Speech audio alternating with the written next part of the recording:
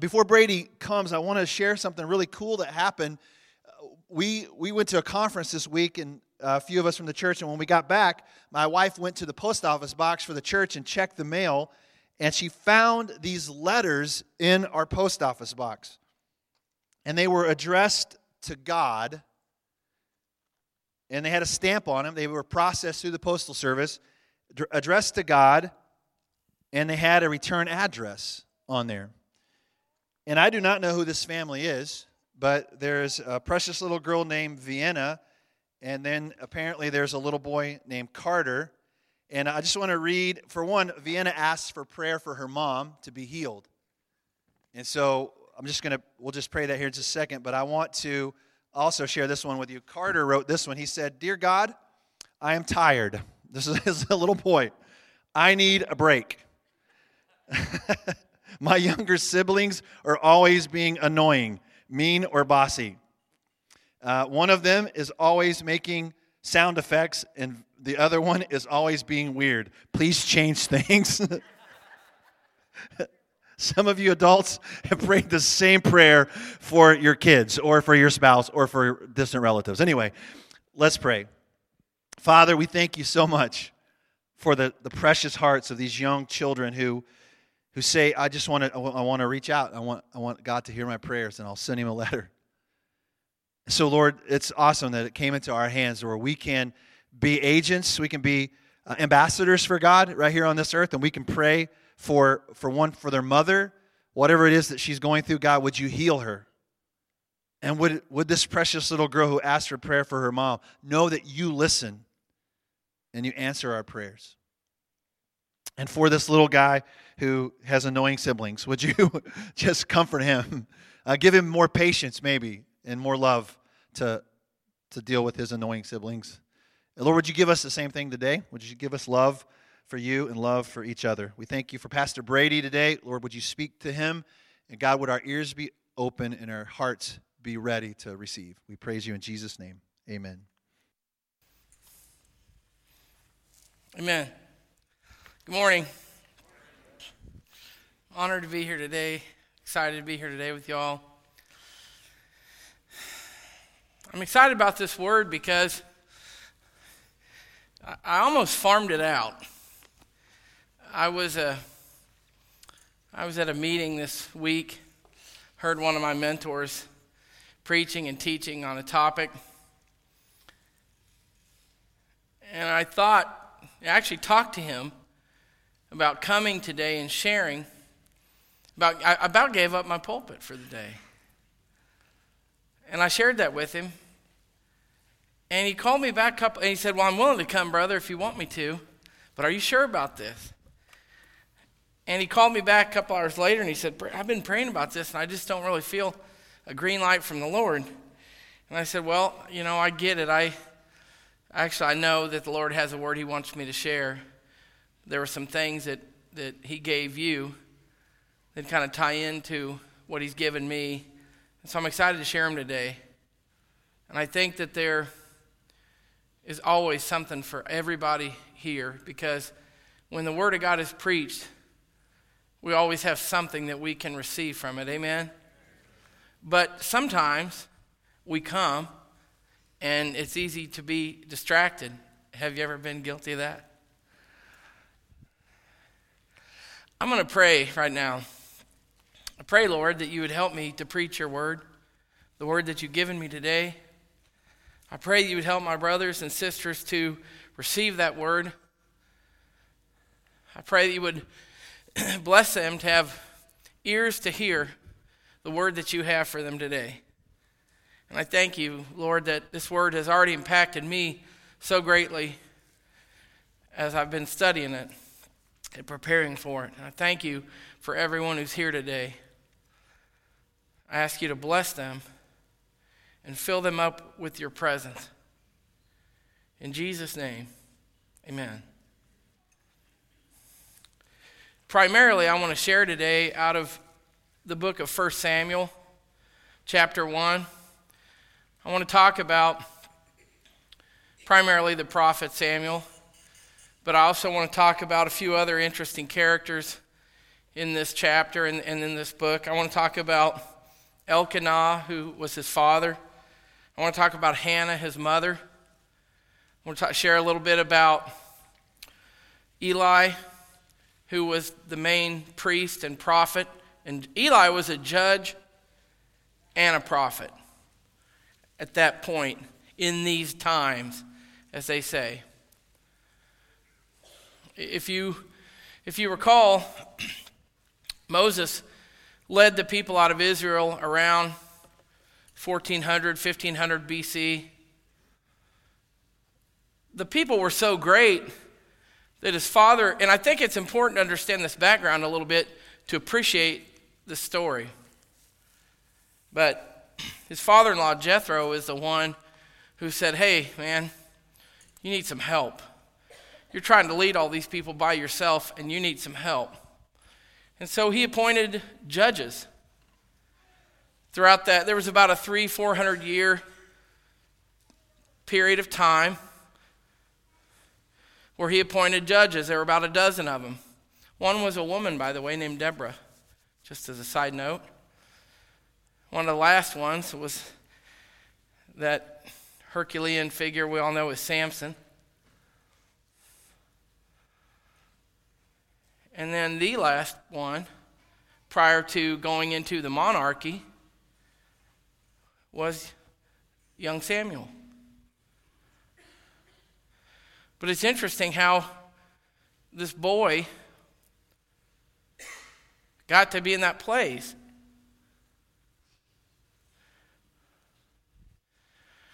Samuel's mother was a barren woman. And we know other stories of barren women. Elizabeth, the mother of John the Baptist. We know other examples of, listen, every conception is miraculous.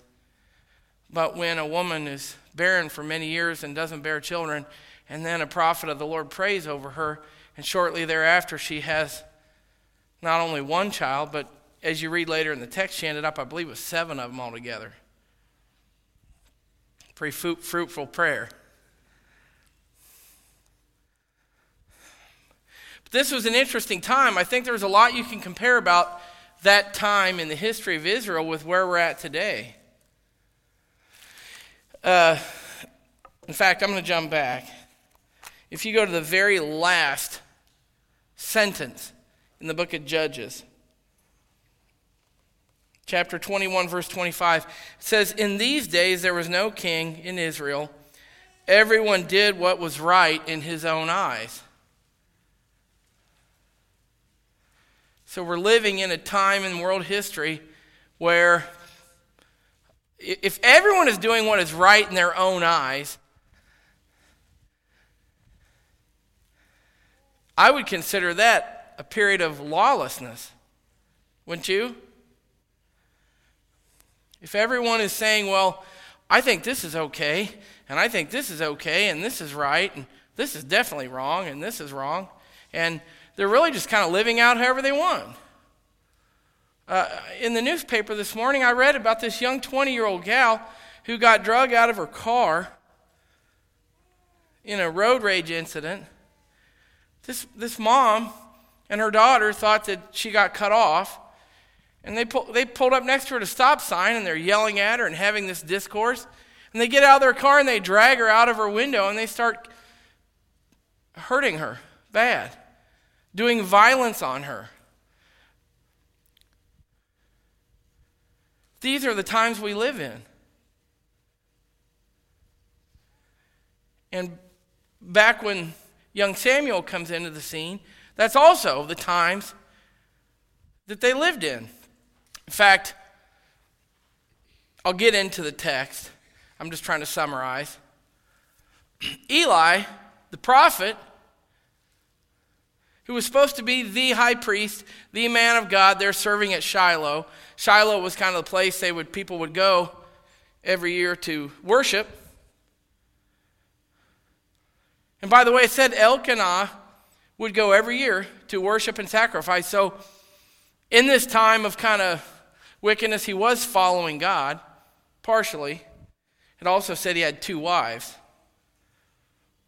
which was not of God. We know a few other folks in the Bible, like Abraham and Jacob. They kind of had that in common with him. And that didn't go so well, did it? God's original plan was Adam and Eve, not Adam and Eve and 2 or 3 other women. And in fact, Jesus reminded his people of that in Matthew and a few other places in the New Testament. So read into what you want to about all these folks in the Old Testament having all these wives. God's original intention and purpose was one man and one woman. And it caused all this dissension. Elkanah's second wife, her name, not so good at names, bear with me.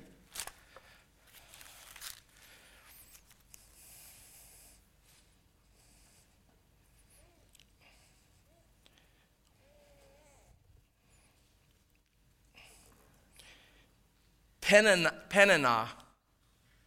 Peninnah had some children at that time, and Hannah didn't.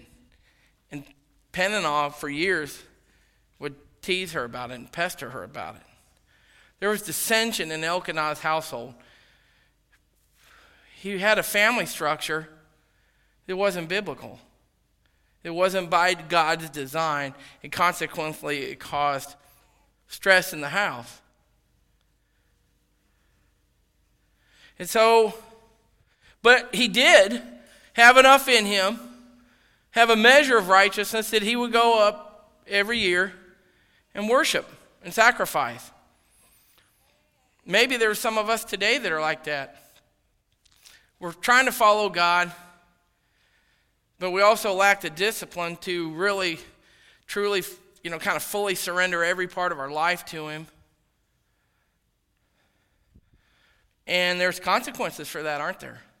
Like if there's areas in your life that you hold out before the Lord or you don't follow his word, there's consequences for that. It gets painful.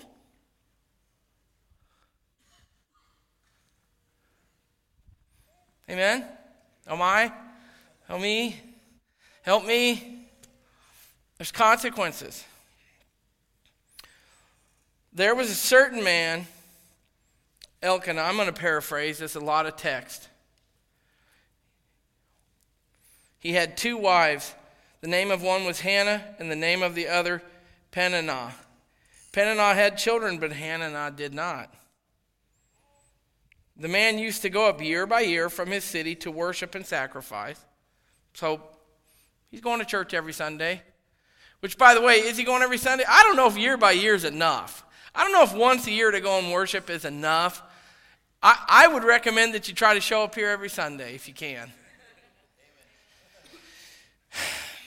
But so he's going.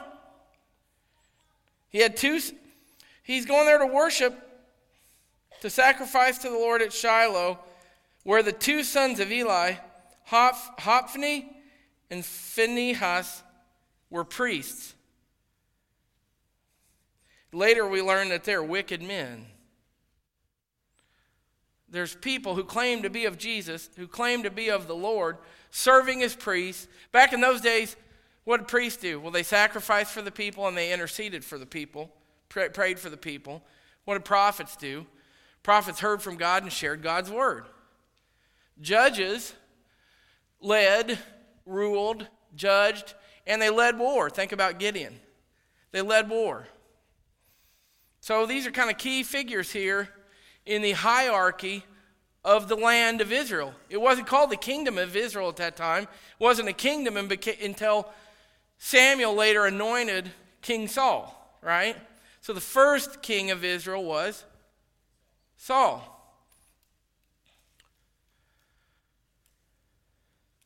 But how did all this come to be? How did how did he get to be in the middle of all this? This key transition, the last real prophet, judge. Now, I say the last real prophet, that doesn't mean prophecy doesn't still exist. The gift is there. Just like, he wasn't the only prophet at that time. Eli was living in sin because he was letting his sons do whatever they wanted. And it says that the visions didn't come very frequently in that time. So they're trying to be led by a man who's supposed to hear from God, but he's not hearing from God for decades. So that doesn't go over very well, does it? If I'm trying to lead you all down this path and I'm listening to God, theocracy at its finest, but I'm not hearing from God, then I could lead, who knows where I'm leading you, right? So he's supposed to be hearing from God, but he's not, because his sons are fornicating, his sons are stealing, his sons are threatening and robbing, and these are supposed to be priests. Again, I said it's like today, because how many of you think that we don't have churches with pastors, blind guides they're called in the Bible, that really aren't serving God? It says in the text, they didn't even know God. Read it. I'll read it in a minute. It says in the text that they did not even know God. And they're trying to pretend to be priests. That doesn't go over very well, does it?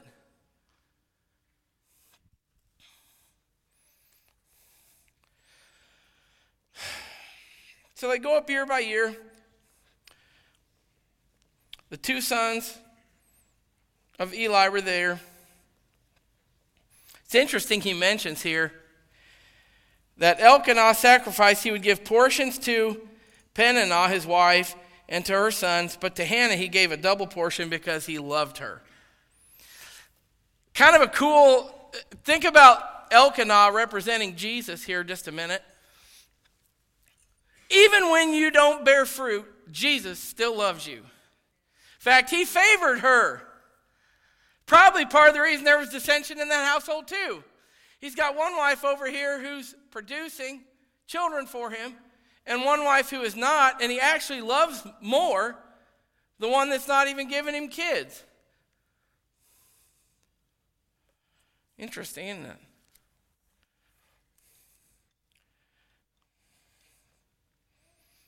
He loved her, it says. Her rival, she's called his rival, used to provoke her grievously and irritate her. I'm going to skip forward. Elkanah, by the way, says, "Why are you weeping? Aren't I worth more to you than 10 sons?" Listen, dads. Moms love their kids. They just do. Amen? I'll stop there. I won't take that any further because that's a different teaching. Eli saw her sitting and deeply distressed and praying. And because he didn't hear anything coming out, he was kind of vexed. He thought she was drunk. He's like, "Why are you drinking, woman? Quit getting drunk." She was deeply disturbed and prayed to the Lord and wept bitterly. And then she made a vow. And this is critical. "Lord of hosts, if you will indeed look upon the affliction of your servant and remember me and not forget your servant, but will give your servant a son, I will give him to the Lord all the days of his life." And let me tell you something. That's a great prayer, but it's easier said than done. My son is over serving in another country right now, and I live with the understanding, he just went for a year, but I've given him to the Lord all the days of his life. And that adventure he's on, who knows? When God puts a people group on your heart, maybe he's going to be over there the rest of his life. I just don't know. And that's a lot to think about. That's a lot for my wife to think about. We've prayed, we've dedicated our sons to the Lord since they were born. We have these neat little baby dedications. That's what that's about. And then you pray over and over again, "Lord, I dedicate my sons to you." But what does that look like always? When we say, "Lord, I entrust them to you."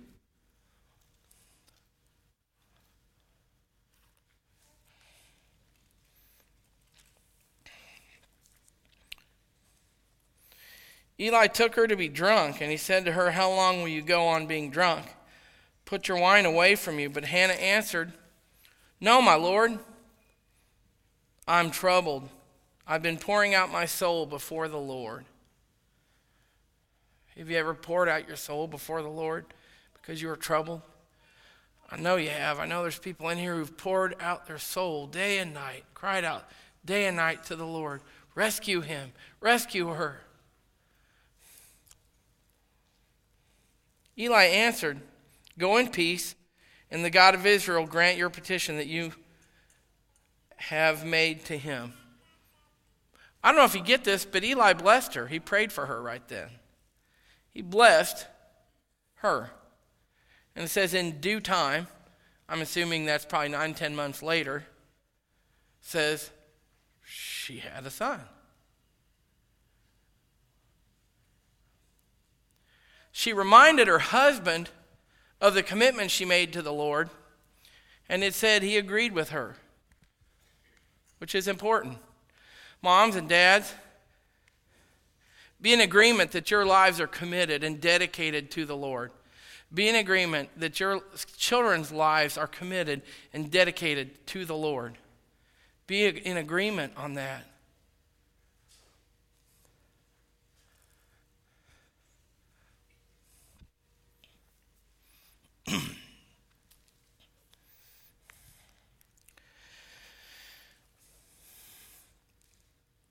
She left in faith. Did you get that? Hear this. So he prayed for her, blessed her, and says, the woman went away and ate. I skipped a portion, but she'd stopped eating. She was grieving so much. Her husband said, you need to eat. It says she went away and ate, and her face was no longer sad. Why is that? Why was her face no longer sad? She got blessed by Eli. By the way, there was a reputation in the land. I mean, she probably knew that Eli's sons were misfit, no good, cowardly, wicked men. And Eli later had to pay for that. But he still had God's call on his life. He still had a measure of that anointing that God had put on him. Have you ever had God use you, even when you didn't probably deserve to be used? You don't have to be perfect to serve God. Sanctification is the road that is our aim, and it's the road that we're on. Perfection was Jesus, okay? But we give our life to him. We dedicate our life to him, which that's what salvation is about. Listen, salvation is not about this. Salvation is not about getting on your knees and saying this prayer one time and thinking that those magic words sealed the deal. You can't fool the Holy Spirit. You can't fool God. Your life must bear fruit. You must have true belief that is belief that gets up from that prayer and then follows him. What it means to give your life to Jesus is to follow him and to seek him and try to walk in his ways and obey him. Doesn't mean you're going to be perfect. You won't. That's what sanctification is about. We talked about this morning. This is a rhetorical question, but I will ask you, how much faith do you need to be saved? I don't think a lot. I think a little. If faith the size of a mustard seed can move mountains, how much faith do you need to believe in Jesus, repent of your sins, pick up your cross, walk in his ways, seek his face? But you do need faith. And don't be so hard on each other. Man, we're hard on each other. We're so quick to criticize and to judge. I want to skip over here a second. Let's go to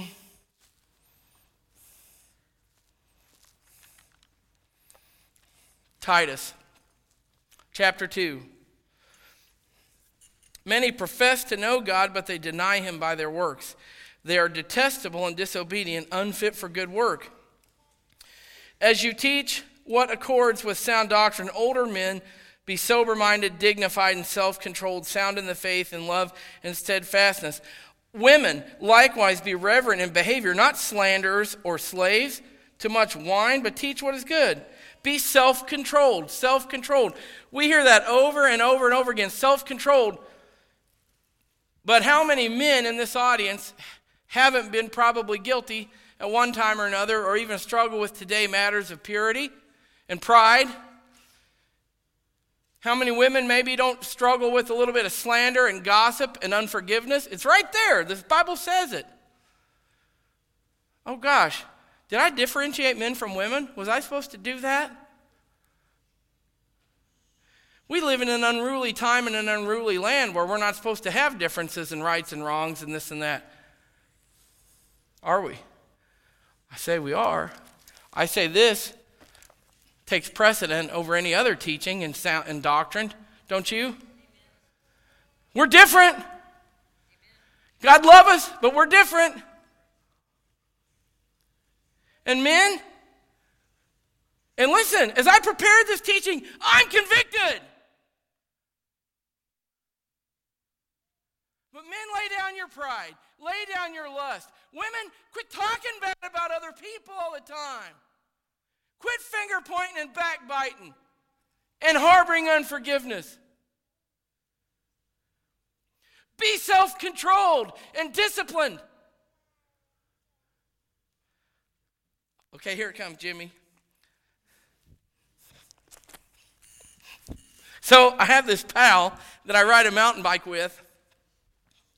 I knew this was going to come into the sermon. So modern day mountain bikes, they got 21 gears, 3 and 7, right? Well, I got this buddy, this consistent old mountain goat who he rides in 2.7 all the time. It doesn't matter whether we're going up a hill, down a hill, on the flats. It doesn't matter. He's strolling along in 2.7. Not me. Well, if I'm going downhill, I'm grabbing the low gear. If I'm going uphill, I'm grabbing the high gear, just so I can keep up with old 2.7. I'll be like, Jimmy, we're going down a hill. I'm grabbing like 3.7. I'm like, Jimmy, where you at? 2.7. We're going up a hill. I'm grabbing like 2.1. And I'm like, Jimmy, where you at? 2.7. Okay, God love you. But you know what? Kind of a cool analogy there. Consistency. Consistency. I like to, if Jimmy were standing up beside me, you would understand why I go down the hills faster than he does, and he climbs up them faster than I do. It's called gravity versus lean, mean fighting machine, right? And our walks are kind of like that. Sometimes we're speeding down hills and we're crawling. Listen, the reality is life is always uphill. It just is. There's a thing called sin and age and challenges and everybody else out there. We need to consistently grab a gear, find a gear that we like. And some of us are going to roll along in 2.7 and some 3.1 and some of us all the way down to 1.1. I don't care how fast you go, how slow you go, whether you're racing or not. But always move forward in your faith. Always move forward in your faith and be disciplined.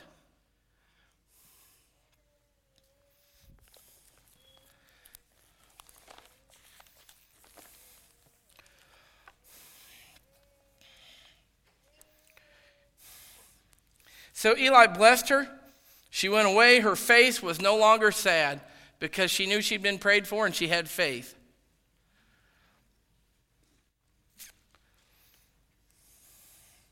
In due time, she conceived and bore a son. And then she talked to Elkanah about it. There in verse 21, Elkanah and all his house came. Hannah did not go up, for she said to her husband, as soon as the child is weaned, I will bring him, so that he may appear in the presence of the Lord and dwell there forever. Elkanah, her husband, said to her, do what seems best to you. So they brought the child to Eli.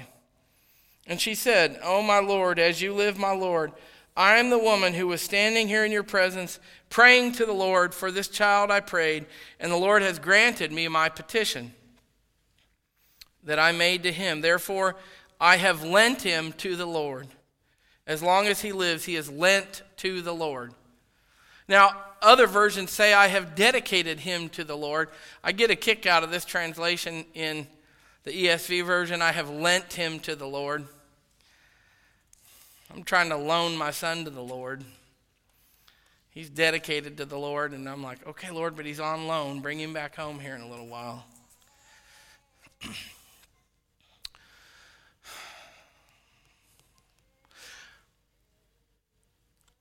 Are you on loan to the Lord? Is your life on loan to the Lord? Are you dedicated to the Lord? If you don't believe that, he did an awesome miracle for Hannah. Would you agree? Raise your hand if you agree. He did an awesome miracle for her. Raise your hand if you have seen him do awesome miracles for you. So she took that miracle. The Bible says we love God because he first loved us. She loved the Lord before she got that little miracle, but boy, was she ever committed, even more so after that miracle. And you know what? If you're in this room today and you have children or grandchildren, you've been given that same miracle. And you are to devote them, dedicate them, and dedicate yourself to the Lord.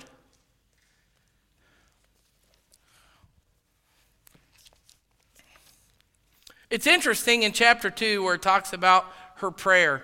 And I'm really not going to get into it a lot, but it's interesting how much she understands God. And if you want to understand God better, read 1 Samuel chapter 2. My strength is exalted in the Lord. I rejoice in your salvation, Lord. She rejoices. She has joy because of her salvation from God. She is strengthened by God. There is none holy like the Lord. There is none beside you, no rock beside you. Don't let arrogance come from your mouth. God is a God of knowledge. By him all actions are weighed. He weighs our actions. The feeble can bind on strength, and he brings the mighty low. Have you ever had him when you were prideful? Have you ever had him bring you low? I have. That is no fun. Boy, that's no fun. That's a whole other sermon there, but man, in my times where I was really struggling with pride, God allowed me to be brought low and to struggle in so many areas of my life I can't even tell you. And then when I finally got it and I started trying to realize that everything came from the Lord. A rich man can't boast because it says right here that wealth comes from the Lord. A poor man should not despair because it says right here that poverty comes from the Lord. Life and death should not move us because it says life and death comes from the Lord. It is our choice to determine whether we are going to view the events that take place. Think about this for a minute. Everything going on in Mexico right now, like all three of those places that have been hit, I go to, and I know people there, and I love people there. And there are people still fighting for their lives beneath rubbish. But at that same time, they're crying out to the Lord. I don't pretend to always know God's heart, but sometimes he allows enemies to come into our life so that we can then turn and cry out and seek him and understand him and rely on him even more. And somehow he brings good out of those disasters and out of that mess. And that's as far as I'm going to go here today on that topic.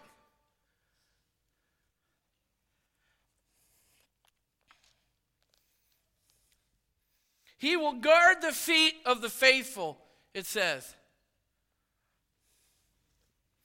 He will judge the ends of the earth, it says. It is appointed unto man to die, and then comes judgment. It doesn't matter whether men believe it or not. Do you get that? It doesn't matter if you say, well, I believe in Buddha, or I believe in this, or I believe in that. It really doesn't matter. You can't outrun the truth.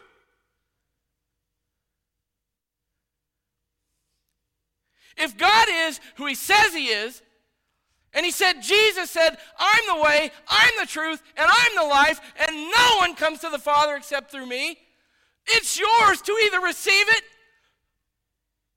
or not believe it. But if it's true, one day you will account for that. And so will I.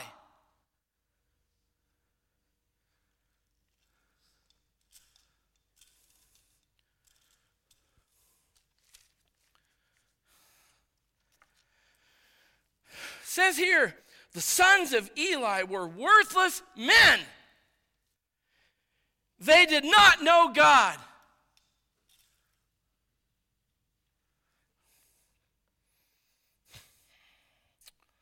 Eli was very old, and he kept hearing all that his sons were doing in Israel. I got to open up my other Bible and put on my glasses.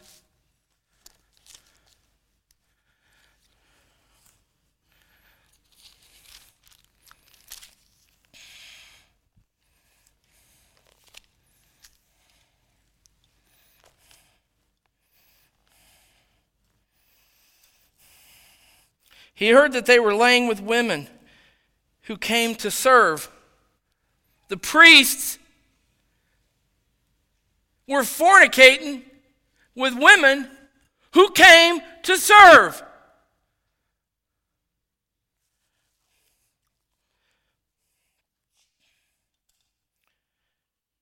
Why do you do such things? I hear of your evil dealings from all the people. And here's a warning to ministers of the Lord. Braid, this is a stout warning for us. Let's hear it. This is in verse 25. If someone sins against man, God will mediate for him. But if someone sins against the Lord, who can intercede for him? They would not listen to the voice of their father, for it is the will of their father to put them to death. If you serve the Lord and you claim to be a servant of the Lord, you are held to a higher measure of accountability. I believe that, which is kind of scary sometimes. I don't care what your office is, if you're up here leading worship, or if you're eldering, or preaching, or opening the door, but if you serve in the name of Jesus, get your life right. We all need to.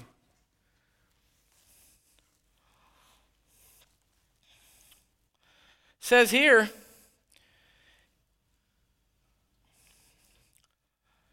that Samuel continued to grow both in stature and favor. So this little boy is handed over to the Lord. And I'll be honest with you, that took a lot of faith for her. I want to dedicate my son to the Lord, but if I knew, like Mike and Cookie, by the way, they're these precious people, and they lead Youth for Christ over in England. They've taken my son under their wing. He lives in their home, and he serves with them and about 30 other young people. But honestly, if I knew they were living like the sons of Eli, you think I would want to hand him over to them? She didn't, I promise you, her faith was not in Eli's wicked sons. Her faith was in the Lord.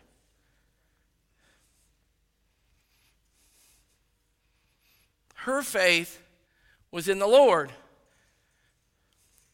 And I'll ask you all something. I talked to the ministers, now I want to talk to everybody else. Are you here because you're following him? Don't do it.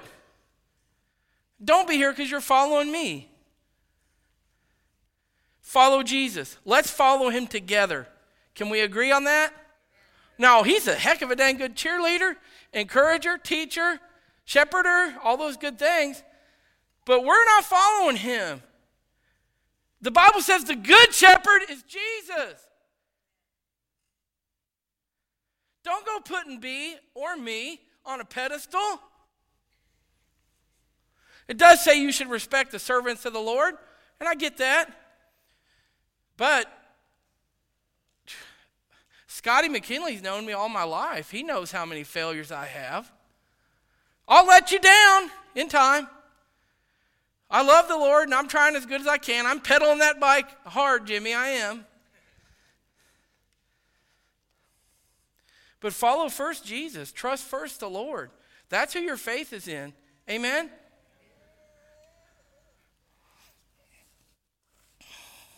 So, it says that the word of the Lord was rare in those days. Kind of like today. The prophets weren't hearing very much because they were sinning too much and they weren't close to God. And so the word of the Lord was rare. There was no frequent vision. At that time, it's kind of a parallel thing going on here. Eli's eyesight had begun to grow dim. So he could not see. He was lying down in his own place. The lamp of God had not yet gone out. Okay? So at Shiloh, they burned this lamp day and night, which represented the Spirit of the Lord. It was dim. It was flickering, just kind of like it is in our land. It's just kind of flickering right now because we don't have enough dedicated folk following and serving and obeying Jesus. But it hadn't gone out, and I don't believe it's gone out here either. Do you? So the lamp hadn't gone out. Then along comes this faithful little boy. Eli, whose eyesight had begun to grow dim, was lying down in his own place, and the lamp had not yet gone out. Samuel was lying down in the temple of the Lord, where the ark of God was, and the Lord called Samuel. And he said, "Here I am." And he ran to Eli because he thought it was Eli calling him, which means he literally heard the Lord call. That's very rare in the Bible. Most of the time, like when I hear from the Lord, I've never heard his audible voice. I hear him in the Spirit all the time. I do, and I'm thankful for that. He'll nudge me here and nudge me there. And just like here, he had to do it 3 times. He has to do that with me. Sometimes he'll put someone that I'm supposed to help or do something for, but then when it won't go away and he keeps nudging me 2 or 3 times later, and 2 or 3 days later, he's still nudging in my heart, then I know it's him.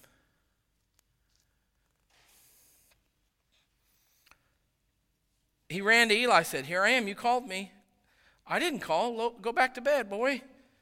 So he went down, the Lord called again, "Samuel." Samuel arose and went to Eli. "Here I am, you called me." "I did not call, my son, lie down."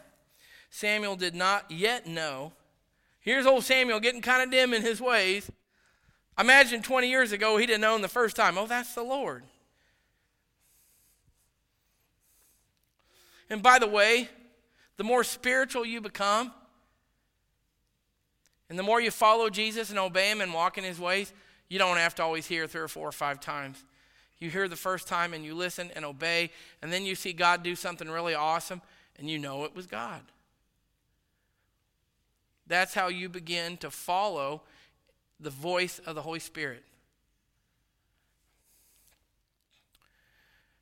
Samuel called again the 3rd time, and he rose and went to Eli. "Here I am, you called me." Then Eli perceived that the Lord was calling him. "Go lie down, and if he calls you, you shall say, 'Speak, Lord, for your servant hears.'" So Samuel went and he laid down and he did that. "Speak, Lord, for your servant hears." And that right there is the beauty of this whole thing. Samuel got pressed into service by his mom.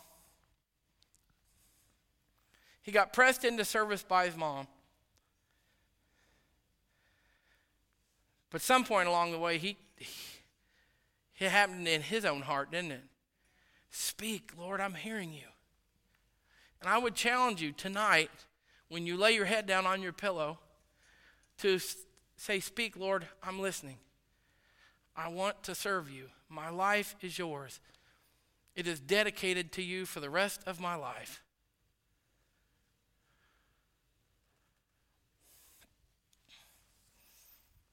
Jesus, whose voice we better weigh in on this, in Matthew 28 said, "Go therefore and make disciples of all nations, baptizing them in the name of the Father, the Son, and the Holy Spirit, teaching them to observe all I've commanded you, and behold, I'm with you always." So he's calling us, and he is with us. Do you receive that today?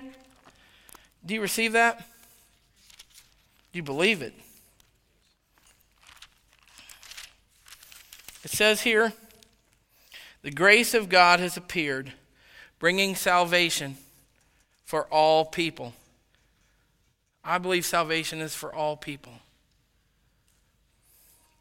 Training us to renounce ungodliness, worldly passions, and to live self-controlled, upright, and godly lives in this present age. I want to give you a homework assignment. Is there something right now in your life that you need to say no to? Just one thing. I want you to either write it down on a piece of paper right now or write it on the tablet of your heart. But I am asking you that, and I've asked myself that. I came up with a few things, by the way, just to keep it real. But is there something that you're supposed to say no to going on in your life? And then the other question is there something you're supposed to say yes to? Will you make a pact with me that you'll think about that?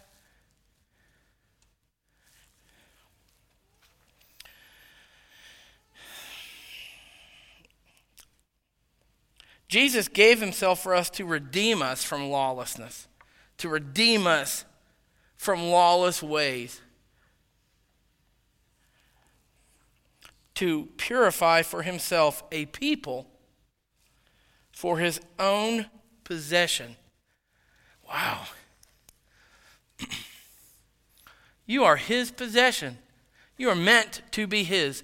You, like Samuel, are meant to be dedicated and devoted and lent to Jesus. Zealous for good works. Amen. Do you receive that word today? Did God hit you in the chest on anything? He hit me on the chest on a bunch of things as he was kind of penetrating my heart with this word. I want to invite you to consider that and to consider those things in your life you're supposed to say no to before you come up and take from the table. Jesus shared this meal with his disciples. The bread, of course, represented his body, and the wine represented his blood, which he poured out for us. If you want to partake of that, then I would invite you to kind of start coming down the aisles. And Braid said for me to remind you to please come down a row at a time. And if you're supposed to come up here and help serve, could I invite you to do that? And while you all are doing that, I want to pray, okay? Actually, I'm going to ask Pastor B to pray. Would you pray, Pastor B?